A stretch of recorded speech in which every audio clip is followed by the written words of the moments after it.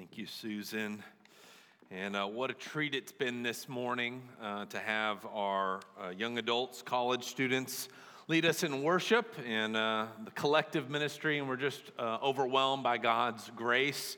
And it's good them having their T-shirts on today because you can kind of see them interspersed in their zone, which I know some of you will be graduating I guess next week and then be heading home. Others of you, it'll be the end of the semester, and so this may be our last Sunday with several of you, but we'll long to see you back. Those of you who are still in school, see you back in the fall.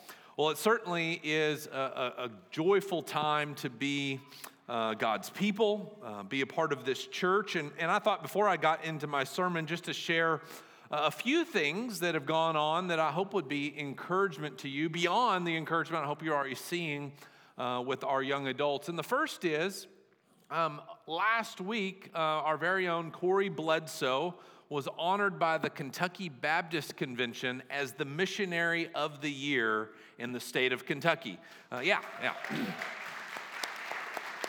Corey's watching, I think, in the gym, but I'm sure you're embarrassed there as well. So, but we are thrilled. Corey's one of our own. He has served our church well. He is the director of Recenter Ministries in Louisville, serving the homeless community, both in Louisville and in southern Indiana, trying to reach them with the gospel of Christ, and we're thankful to own. Last week, I told you that our Annie Armstrong mission offering totals had reached over 19,000. Well, this week, I come with a new number. It is $23,447, which is really just mind-blowing. I don't have the archives in my head, but at least to my knowledge, that's the largest NAM or an Annie Armstrong offering that I think we've collected, certainly in many years, if not the largest that we've had. And then finally, I learned this week from Matt Neiswanger. Matt serves on staff as our facility director and student minister. He shared a story with me about our live stream, that his dad had met a woman in Maine. His parents live up in Maine. Who was inquiring about the faith, and she asked what are some other preachers she should be listening to, and he directed her to our live stream. And I don't know how many weeks or months she was watching, but the Lord saved her through our Matthew series, and now she is joined up with Matt's dad and his church in Maine. These are just things that maybe we don't think about, but the Lord is doing all sorts of things beyond our imagination, even beyond this room and the gym, and doing things throughout the world. And we pray that He continue to use us for His glory, as we just sang. Even if no legacy remains, if the name of Oak Park doesn't last forever, and it won't, who cares? For all it has done for the glory of Christ. I pray that will be the heart that we bring to this passage this morning. And it's an interesting one. This passage that we are at is typically one we turn to. I think I've done so in years past. When we're in the heated, anticipated political season, right? When we're every 4 years, and it seems that those years get shrunk tighter and tighter. We don't even feel like we've ever left the political season. So maybe that's why the Lord has us in His providence, brought us back to this passage, which really speaks and lays out some principles for us as Christians as we think to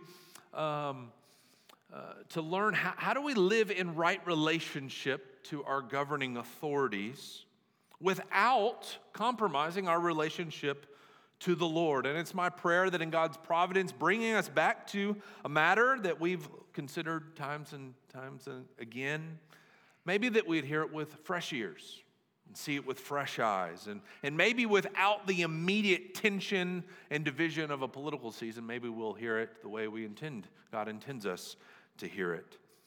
In this particular passage, we're challenged, and I think it's fitting even for us today because of the transition that we're experiencing in our own culture and our own society. There's no doubt that everyone would acknowledge, whether you think these are good changes or they are bad changes, changes are happening in our society. And for us as Christians, by and large, we feel a bit of uncomfortableness with the changes that are occurring, where there's a leeriness about the future, and particularly what some of these things might mean for us. And I was particularly having a conversation recently, actually. I think it was with Corbin, who did a great job leading us in song this morning. And we were talking about some of these changes that are occurring. And in particular, I began to share just some of the challenges that I think we as Christians are going to face in the near future. I'm not a prophet or a son of the prophet. These are just me kind of looking at the tea leaves and just kind of seeing where things seem to be going. I pray that they don't, but it seems that they may. We're talking about some of the challenges, particularly facing us in terms of religious liberty. And specifically, I was sharing about the Equality Act. Maybe you're familiar with it, the Equality Act, which hasn't come to pass, but seems certain will. It is meant to be an amendment to the Civil Rights Act of 1964, a good act and has brought a great change in our country. But this amendment to the Civil Rights Act is also seeking to prohibit discrimination. And on the surface, you'd say, well, that's good. We don't want to discriminate against people. But this particular act is sought to address matters of sexual identity, gender, and sexual orientation.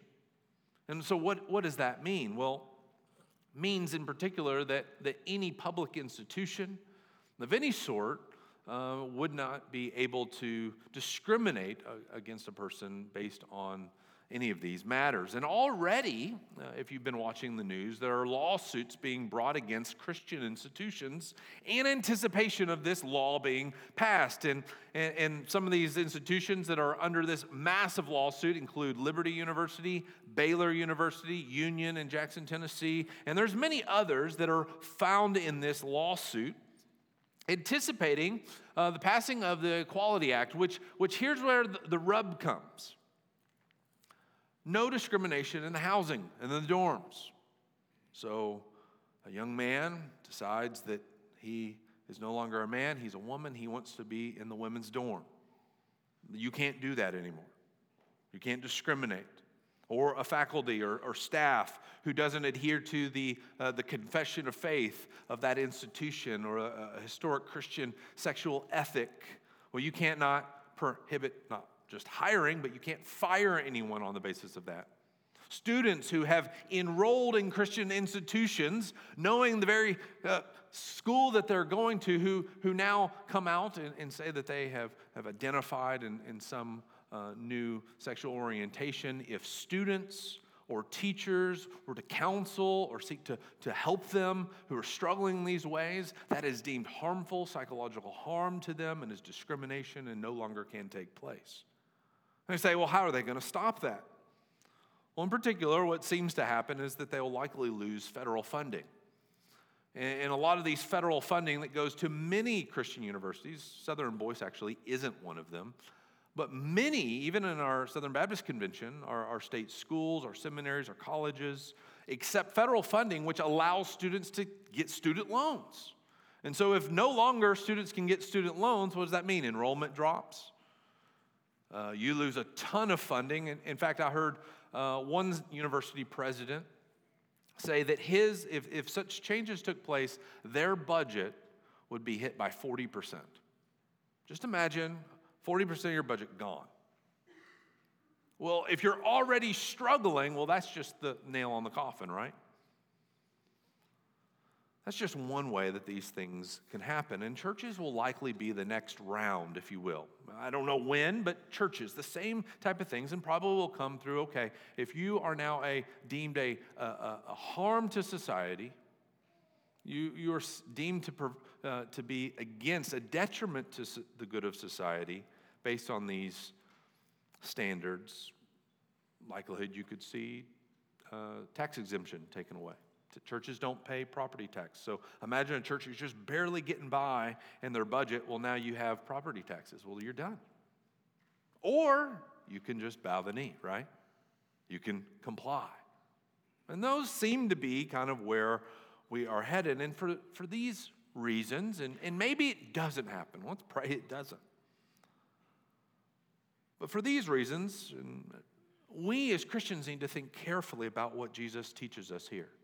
Because the principles laid out here have served the church throughout its history to navigate these political waters, to escape the snares of politics that will be pressed upon us. Brothers and sisters, the world is changing, whether we like it or not. The world is changing. And the freedoms that we now enjoy, we may not have much longer. But what Jesus teaches us in this passage is that, guess what? We can still faithfully serve him, even if we find ourselves in the most pagan, unbelieving government system. Did you know that? We can still serve him, even if our government explicitly opposes him.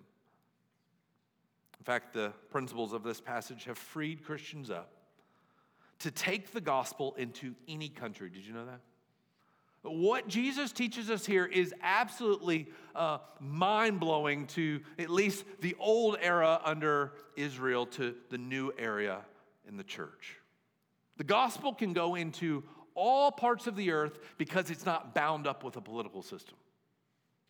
Where previously, God's people were under a theocracy, weren't they? The king over them, and their territories and their bounds and their laws and all these things which prevented them from really going out to the nations, but no longer. There's going to be a change now that Jesus has come. And this change has enabled believers to take the gospel to far distant places, even in the most oppressive government systems. Yes, politics and political systems can bind us, can't they? We could lose buildings. We could be thrown into jail. But as the Apostle Paul says, the word of God is never bound. It just means new places for evangelism, right? New opportunities. Oh, you're spread out. And I hope us to be able to see that even as we consider this text this morning. And so as we live in a transitional time in our society, I want us to escape, or at least attempt to escape, the snare of politics. Because I think oftentimes we're sucked up into it. And we lose our bearings. And not that there isn't a place for us to engage in it. Sometimes we are just too attached to it. And I sometimes wonder if we think that we're building a kingdom here on earth rather than anticipating the kingdom to come. And where I want us to understand is that we are to escape this snare, not by withdrawing from the world, not by disengaging, but rather shrewdly, and I use that term intentionally, shrewdly engaging the world in order to bring all things in subjection to Christ through the gospel. What is this going to require? Well, first of all, this is going to require, point number one, that we recognize our political dilemma. We need to recognize our political dilemma. Jesus here finds himself in a political dilemma. At least that's what the Pharisees hope. We hope we have caught Jesus between a rock and a hard place. Now remember, if you've been with us through the over the last several weeks, this is an ongoing conversation Jesus is having with the religious leaders. We are on Tuesday of Passion Week. We haven't even left Tuesday yet, okay? We are on Tuesday leading up to the cross on Friday, but we are still on Tuesday, okay? And it is Tuesday, and this is the day after Jesus has cleansed the temple, run out the money changers. And if you look back in chapter 21, beginning in verse 23, the Pharisees had begun a dialogue, and they had asked Jesus a question. By what authority do you do these things? Well, what things? How are you able to just come in here like you own the place, teaching, healing, and then driving out the money changers, flipping over the tables, throwing out the chairs? Who gave you the authority to do this? And so this debate or this dialogue begins with the Pharisees and the religious leaders. And Jesus, before the watching crowd, puts them in a bind. He says, I'll tell you what, I will answer this question if you will answer my one question. He says, John the Baptist, you remember him? Was he from heaven or from man? And Jesus puts them in a political bind. And we find out in that text that they huddle together and they begin to dialogue. Okay, what do we say? Because if we say we believe that John the Baptist came from God, came from heaven, well, he's going to say, then why didn't you believe his message and what he says about me? But if we say, oh, he wasn't from God, we're going to lose credibility in the eyes of the people. We'll lose popular opinion. And guess what? They think he's a prophet. And so they come in and they say, we don't know. And Jesus effectively humiliates them in front of everybody. And then Jesus tells them 3 different parables that we touch on later that are directed at them and how judgment is going to come upon Israel and this whole system, including them. And they've had enough of it. And so they decide they're going to give Jesus a dose of his own medicine. All right, you put us in a bind, you humiliated us. We have a plan. You see it in verse 15. Then the Pharisees went and plotted. They planned, they strategized how to entangle him in his words. How can we get him to say something that will trip him up and put an end to this? And so in an effort, they sent their disciples. And this is a sense of trying to cloak him. All right, well, if he sees us, he'll know we're really up to something. So we'll just send our disciples. And we'll send them to do our dirty work, and then we're going to send them with the Herodians. These are strange bedfellows. This is like the Herodians are the liberals, and then you got your ultra-conservatives, the Pharisees, working together to trap Jesus. Already that should have tipped you off. Why are you guys hanging out together? Right? The Herodians, you hear the name Herod, those are the people of the family of Herod, or at least they weren't identified with Herod. And Herod was a sense of a blending of Israelite life with the Roman Empire. It was a compromise, a power grab. These are the people who don't want to lose their status or power in society. Hey, we'll line ourselves up with Rome. And then you had the Pharisees who are more withdrawal, the conservatives. No, we're not losing our culture. We're not losing our society to this. And so you got people on absolute polar opposites of the spectrum on this debate. Sound familiar? And so they're going to trap Jesus in his words. And so they begin to butter him up. And they say, oh, teacher. They don't recognize him as a teacher, but they're going to play up. Teacher, we know that you are true. You're a man of integrity. You only speak what is right. You teach the way of God truthfully. And you do not care about anyone's opinion. For you are not swayed by appearances. So Jesus, oh wise one, we've got a little friendly debate going on between us. And so we want to ask you, what do you think? Is it lawful? Is it permissible to pay taxes to Caesar or not? This was a hot button issue in Israel. This was causing political turmoil and a divide amongst the people. And the Pharisees would answer by saying, it is absolutely wrong to pay this tax. Why would it be wrong? Because it legitimizes a pagan, idolatrous government and saying they have legitimate rule over us when they don't. We are a theocracy. We have no rulers. We have no king except Yahweh our Lord. And we aren't going to recognize these pagans. That would be a compromise to our identity as a people, as a culture, as the true people of God. This isn't just about a political opinion. This is about their religious convictions. You can't pay that tax. And then I've already kind of mentioned the Herodians. They were on the other side. They sought to retain their political power. They had made compromises, if you will. Hey, we can make this work, and you can have all the things you want. You can have your little religion, but just recognize that we're the ones in control of it. And so there were those, mainly more elite, if you will, who had sought to support the Roman Empire in this way. And so these two groups also represented, you can imagine, the divide amongst the people. And the Pharisees think they have Jesus ensnared. And this is why. Because if he says no, do not pay the tax, what is that saying? Well, you are an instigator of sedition. And even though we think that's the right answer, we'll turn you in. And we will go report you to the governing authorities that you are trying to lead a rebellion against Caesar and against the Roman Empire, and they'll take care of him. But if he sides with Herodians, the political elite, the elite in our world, well, guess what? He'll lose all credibility as a man of God in the eyes of the people, the masses. We got him. No matter what he says, he's done. Do you see the dilemma? We might put it this way. This is the question, really. What is the question? Where's the rub that you and I even face today? Can we live in honor to our God by obeying governing authorities who do not recognize our God? That's the rub right there. Can I live in honor to the one true God and serve a government that doesn't recognize our God, might even oppose our God? That is the dilemma.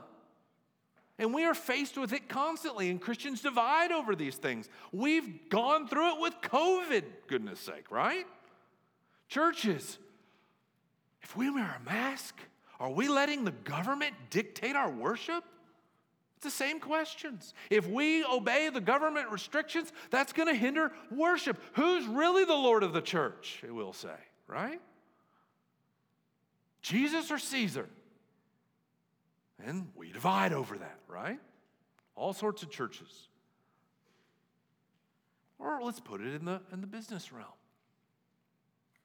Can we honor God as Christian business owners and submit to the Affordable Care Act, which requires owners to supply health care that also covers abortion and may even, in certain cases, pay for sex changes?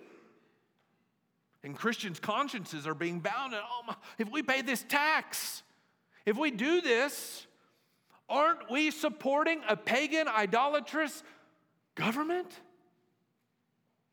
We have these debates all over the place. We could just go down the line, topic after topic. And this is what was going on in Israel. If we pay this tax, aren't we legitimizing Caesar as our ruler? And here's the deal. Jesus says, give me the coin. And on this coin, it was a blasphemous image. One, it had a picture of Caesar on it. And on one side of the coin, it said, the divine Son of God. That's what Caesar declared himself to be. The son of Zeus. The Son of God. Yeah, you can do whatever you want as long as you recognize me as preeminent. And on the other side, effectively it said, and high priest, I'm your mediator. If our currency started saying that type of stuff, we'd be flipping out, wouldn't we? You'd be flipping out. That's not my money. Nuh-uh. I'm using the old stuff, real stuff. I don't care if you take it or not. I'm going to use it. And we'd go right down that line, wouldn't we? And I see this happening on every issue. And Jesus helps us actually navigate this.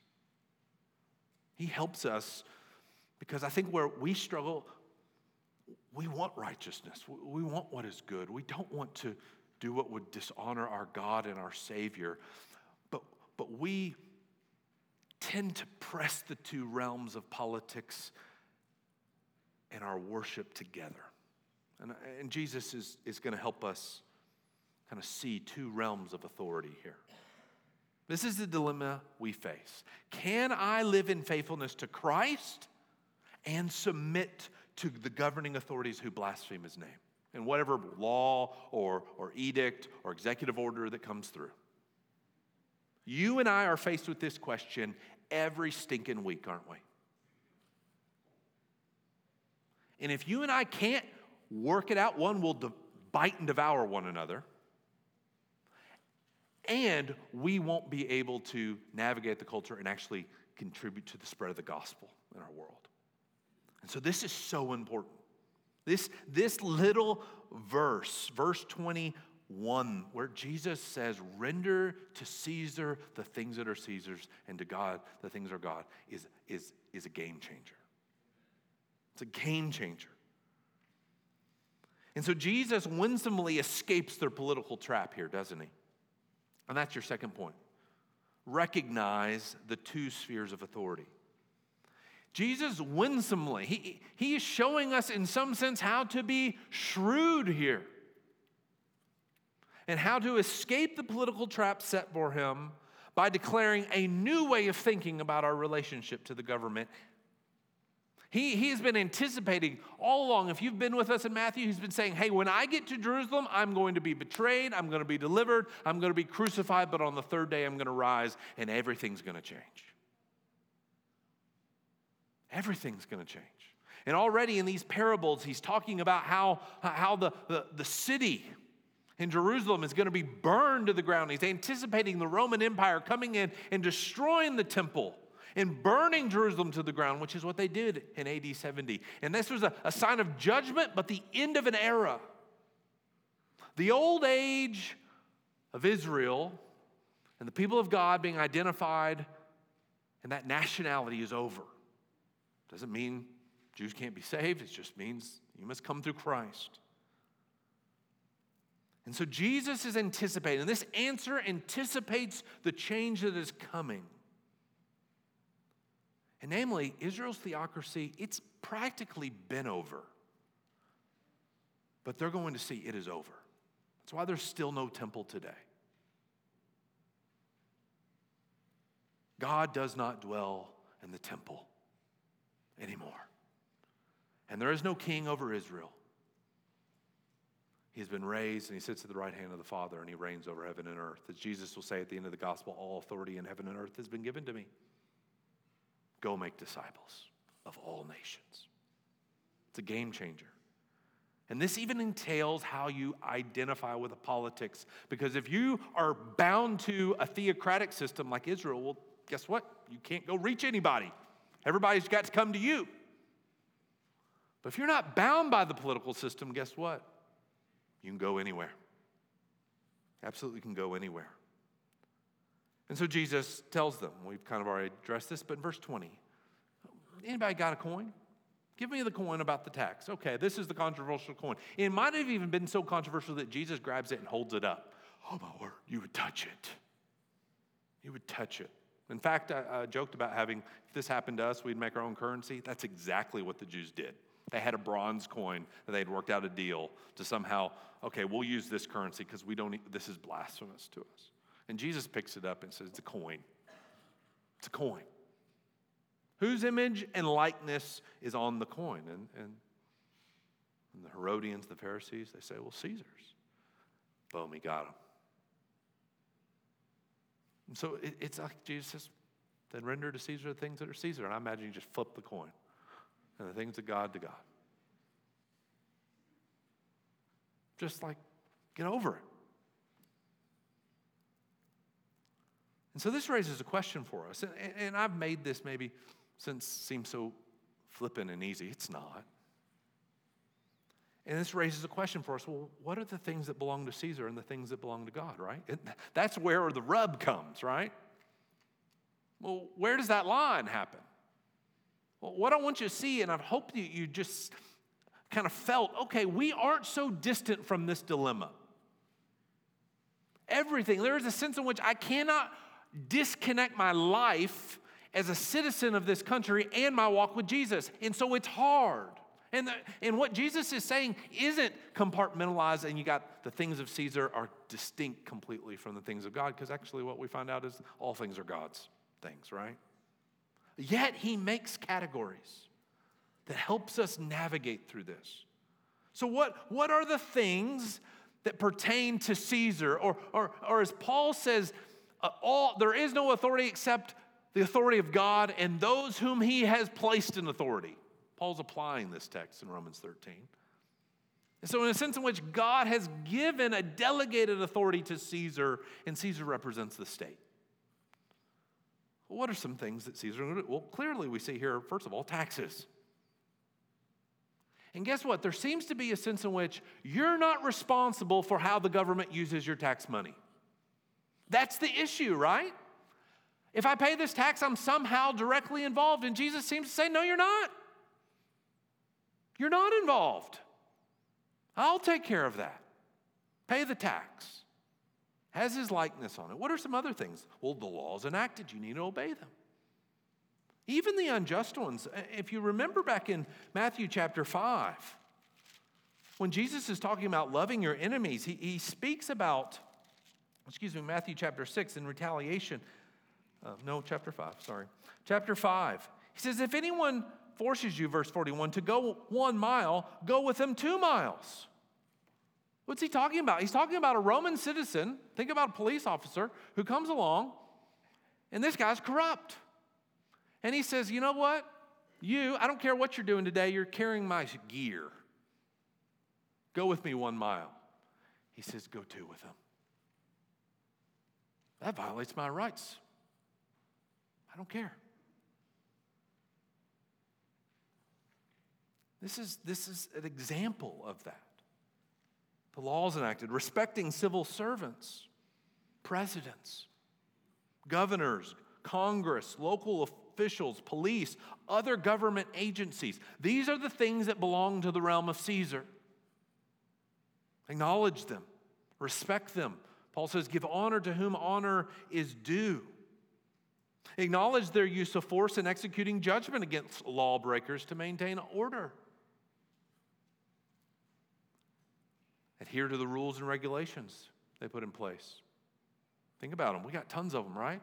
There's rules and regulations for how you conduct your business, how you build your house, transportation, medical practice, farming, fire codes, building permits, you name it. You could just keep going down the line, right? All these things, the things that are Caesar's. Why? Because he provides you with the opportunity to do these things, right? Whose likeness and inscriptions on it? Yeah, we don't have heads of our presidents literally on our buildings and things like that, but that wouldn't be uncommon in a Roman Empire. Who's building the roads for you? Who's doing that? Then render to them the things that are theirs. Jesus says, look at who rules you. Who supplies you the land, the currency, the protection, and everything you have to live. Yes, this is not saying that they are the be-all, end-all. We recognize that God is the one who gives us all things. Every good thing comes from his hand, but he does through means. He says, give back to them whatever they require. That's what render means, give back. Give back. They supplied that means of currency so that you could live and have an economy. Well, give it back if they ask for it back. And it doesn't matter if you think they're doing a good job or not, because certainly they didn't think so. They didn't think this was good. Now you might be saying, okay, Chase, yeah, but there's limits here. Yeah, and Jesus says there are. He says, then render the things that are God's to God. Well, what is God's? Well, certainly all things are God's, right? He's the creator of all things.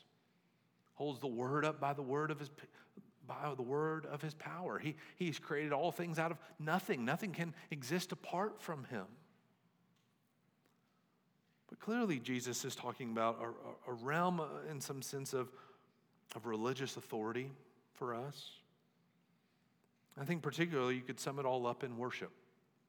What are the things that belong to God? Our worship. Our worship. We might spell this out a little bit more. Our proclamation of the gospel. It's in the realm of the things of God. What you do in your home, raising your children in the fear and admonition of the Lord. Walking in obedience to him. These are areas that really show themselves in vast arrays of ways. And here's what's so profound about what Jesus is saying. The government might take your money. Let's just, what's the greatest fear? They might take your money. They might take your house. They might take your job, your church building. But they cannot take your worship. Can't. And by submitting to the government and rendering whatever is asked, hey, you guys, what if the day came? You know what? You all are deemed, Oak Park is deemed a detriment to society. We have revoked your land deed. No, that's not fair. That's against the law. Well, we changed the law. We have new laws. This isn't yours anymore. Some of us say, well, then we're fighting. And Jesus says, render to Caesar the things that are Caesar's, and the things that are God's, God.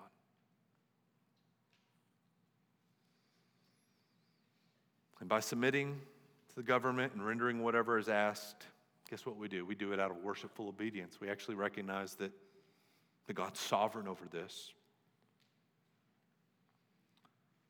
And we understand that the state is God's state. I think Jesus rendered to Caesar with Caesar his own life, right? Went under a whole unjust criminal trial. It was all working against him. And he shows us how even laying down his life, he destroyed the rulers of the powers. Power of Satan, sin, and death. So we need to recognize these two spheres. There's much more that could be said about it, but I want to get real practical as we close. I want you to see that this actually brings you great freedom. I mean, I know there's different spectrums in this room. Some of us are more attached to certain things than others, and this isn't easy. And we should be patient with one another wherever we're coming from. But I want you to recognize, thirdly, your freedom in Christ in regards to these things. And first of all, these are some implications here. You're free to honor God no matter what the political system is. Did you know that? What Jesus says here liberates you. No matter who's the president or your greatest fear that our government goes to a communist state. Guess what? I don't want that, but you know what? It doesn't prevent us from worshiping. So if we have a secular state who uses our taxes for evil, guess what? They're held accountable for the evil they do with it. Not necessarily you. Now, I say that. If you are a promoter of that government in that sense, and you champion the evil they do, well, then you're culpable. There's a sense in which I don't approve of that, but I'm paying the taxes anyway. Jesus shows some sense of separation that you aren't held accountable here. That's what the issue is, right? And so this is incredible news. Your submission to the state doesn't taint or invalidate your worship so long as you're doing it as unto the Lord. That is a total change from Israel's theocracy to now what is about to take place as the gospel goes throughout the world. Christians are going to be saved in all sort of political systems. And guess what? They can worship. That wasn't true for Israel. And so even if we live in a totalitarian state who explicitly opposes our God, guess what? You're still pleasing to him. Even as you respect and obey those authorities put ahead of you. We get a glimpse of this in the life of Daniel, Hananiah, Mishael, and Azariah, right? Talk about injustice. Pulled out of their home. You're enlisted into the king's court. You're the elite of the elite. We're going to brainwash you. We're going to give you new names. And you're going to be my inner court servants. And chances are they made them eunuchs, just so you know. If you don't know what that means, get your study Bible out, okay? We don't want you to have any divided loyalties. My harem is my harem, Nebuchadnezzar says. But you're going to serve me. And guess what they do? And they navigate this. We got to learn to be like Daniel, Azariah, Hananiah, and Mishael, who lived and served the pagan blasphemous king Nebuchadnezzar. We're not a theocracy, brothers and sisters. We couldn't even pull it off if we tried. The saying, absolute power corrupts absolutely. We're not like ancient Israel, where the king's relationship and the practice and his relationship to God directly affects us as a people. We're not like that. And so you're not accountable for the unrighteous and evil our government does, so long as you're walking in righteousness with Christ. It frees you from that guilt. But secondly, we are free to disobey. Okay, you're free to honor God under this government, but you're also free to disobey in order to worship God. That's the purpose. Ultimately, what is our purpose in life? To glorify God and enjoy him forever, right? And we want his glory to fill the earth as the waters cover the sea. That there is no inch, no atom in this world that does not sing the praises of our God. That's what we saw in our call to worship from Psalm 66, verses 1 through 4. Let all the earth praise him. That's what we want. And so if the government opposes us in that endeavor, guess what? We are free from, now listen to me, that particular expression of unrighteous rule. Now, we're free from that particular expression of unrighteous rule. That doesn't mean, okay, they oppose us. That means we don't have to do anything they say. We are free. No. They tell you to stop preaching the gospel. Say, I can't do that. But I'll pay my taxes. And I'll obey the regulations that you put in place in my business. And I'll do whatever you say in the building codes. And I'll do all these other things. And I will not be a terror to your society. I will not be exercise any form of sedition. But I'm sorry, I must proclaim the name of Jesus. So if the government tells us we cannot seek to evangelize people, which happens, I could see that happening. That is a form of psychological harm. That's the terms you're going to start hearing. You're psychologically harming people by calling them to trust in Jesus when they're not a Christian. And so to do that is deemed illegal. No more converting people. You can do whatever you all want in your little building, but once you bring it outside, no more. Well, we'll disobey. If the government says you can no longer minister to those who suffer from, say, gender dysphoria or experience same-sex attraction, you can no longer, even with your children, this is some of the things that are being pushed, that you can't have those conversations with them. That's between them and not even their doctor anymore. If they want to do it and their school counselor wants them to do it, you can't interfere with that. Well, guess what? We're going to disobey. If the government says you cannot worship your God, we'll disobey. But here's something that we need to see here. Jesus instructs us not to be foolish about our civil disobedience. Jesus has already told us that in this world, we're going to have to be wise as serpents but innocent as doves. You remember that? It's back in Matthew chapter 10 when he sends out the disciples into the communities. He says, I'm sending you out like sheep in the midst of wolves. They're going to devour you, so you better be shrewd. You better not be stupid out there. That's what he's basically saying. Be as sneaky as a snake, but you got no venom in your bite. You're innocent as a dove. You're innocent as a dove. Why? Well, because these wolves, guess what? When they find you, some of them are going to hand you over to the authorities. They're going to bring you over to the courts. They're going to drag you before the governing officials. They're going to beat you. They're going to imprison you. So you need to be wise about it. Don't act foolishly. So what does that mean? Don't flaunt your civil disobedience and unnecessarily draw attention to yourself.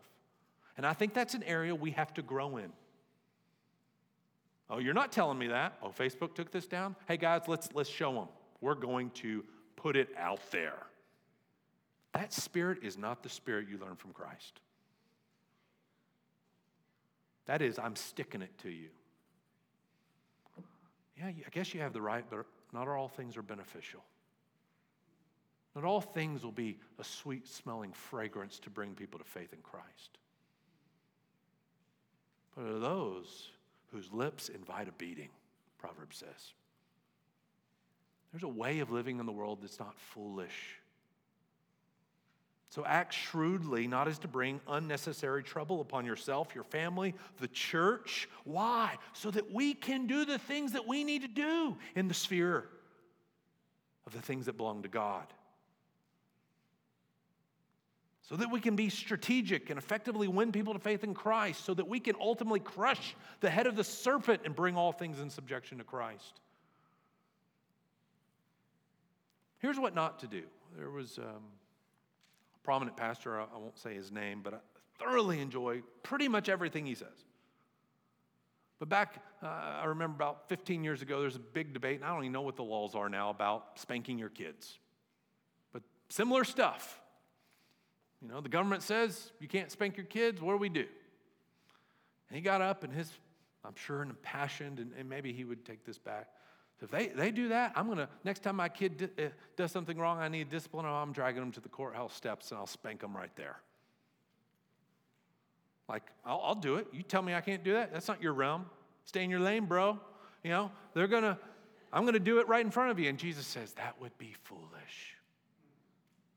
That would be real foolish. Why poke the bear?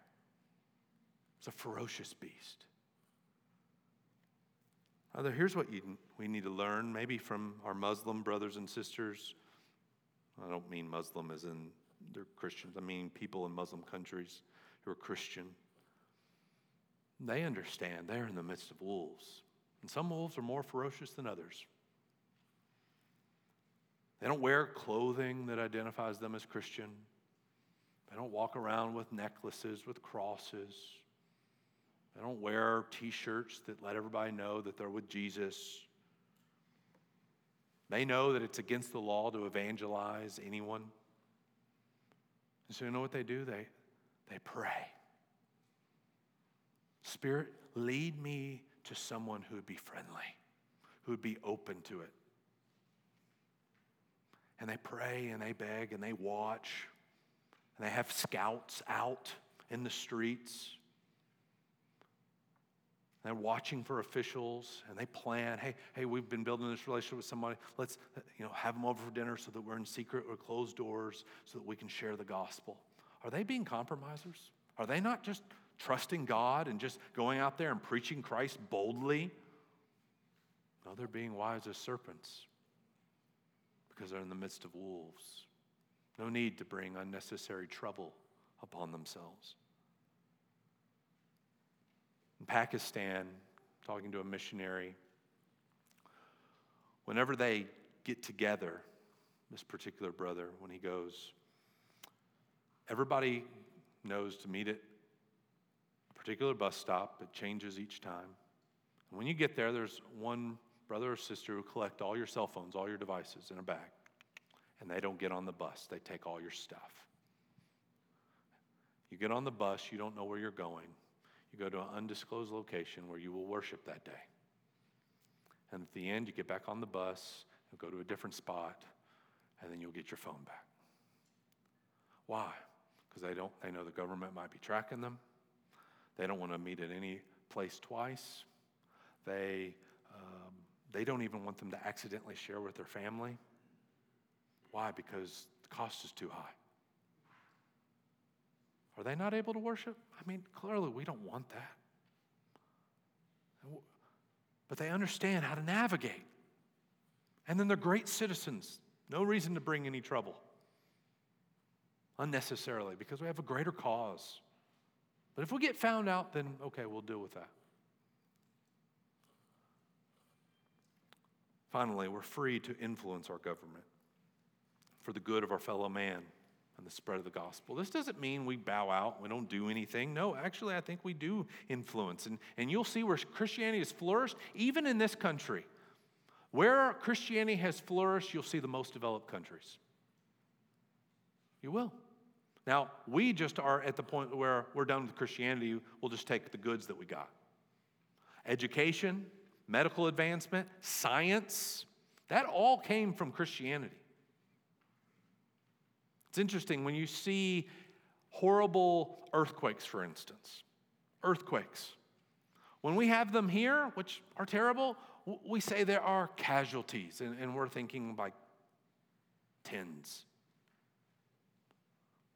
But you see earthquakes and tsunamis where Christianity has not been, and there isn't the advancements of engineering and all the things to the glory of God in building buildings, you see thousands die. Think about this. Even Food Network is the glory of God on display, right? It is. Almost every religion has rules about what food you can eat, including Judaism. Not Christianity. We can eat to the glory of God. But you go and you try to minister to anybody of any other nationality and religion, guess what? You got to be concerned about what food they're eating because it's unclean. There's all sorts of rules. This is just another one that Jesus is saying, guess what? You're not as bound as you think you are so that you can advance the gospel. You can eat with anybody, even a communist.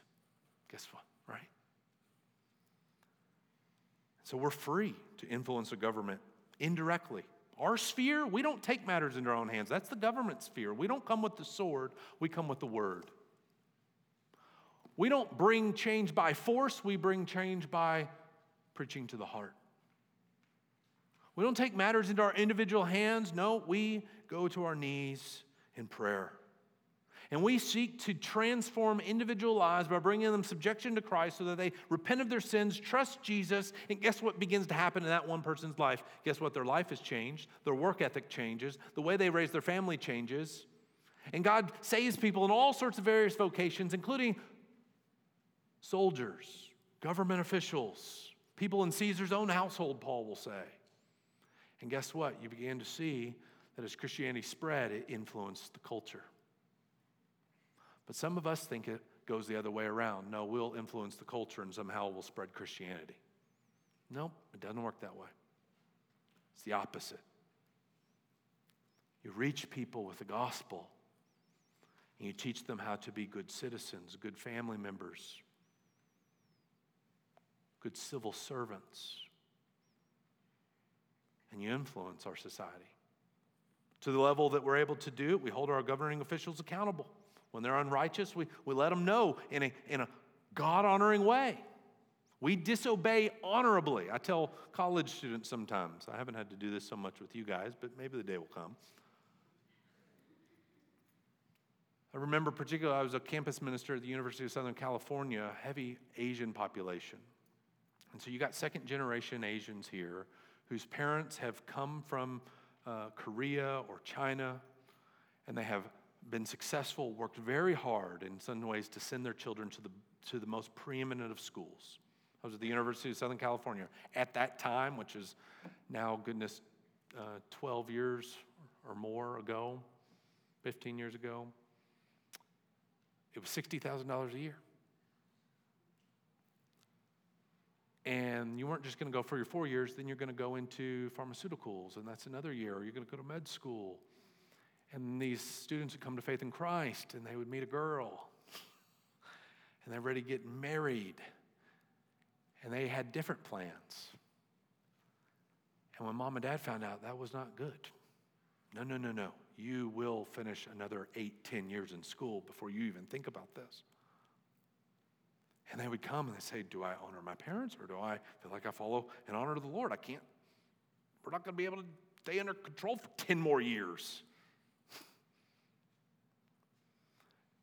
And we'd say, let's do everything we can to persuade your parents. Let's honor them. Let's try to win them over. Let them see that you're not against them. Even in the name of Christ, guess what? Lord gives you freedom to limit yourself and try to win them over. And guess what? Oftentimes they did. And so if we get to the point that they're absolutely opposed and you're on your own, you're paying, or get off their cell phone bill, start paying your own stuff, start doing some things so that you're not still mooching off of them. Be an independent person, and then you can say, hey, I want you to know why I've made that decision. That's a totally different way to say, I'm following Jesus, you don't have any right over me. Right? Except that's how we sometimes treat our politicians and those in governing authorities. You have no right over me, I'm a Christian. Wise as serpents, innocent as doves. We're going to go long today because we have Lord's Supper, okay? But I hope this is helpful. And really, as we're going to transition to Lord's Supper, what we're reminded of as we're going to take is our hope is not in a political system. Doesn't mean we don't want the best. We want the welfare of our city. We want the welfare of our country. But ultimately, we know that righteousness and justice will not reign on the earth until Jesus comes back, in a perfect sense. And if you're here today and you're not a Christian, our hope is not in reigning in this world.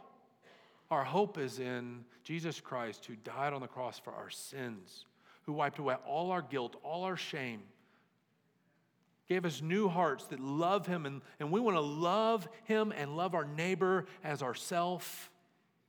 And we long for a day when one who does not have sin will bring his rule, and he will reign with perfect justice, perfect equity, making all things right, correcting every wrong.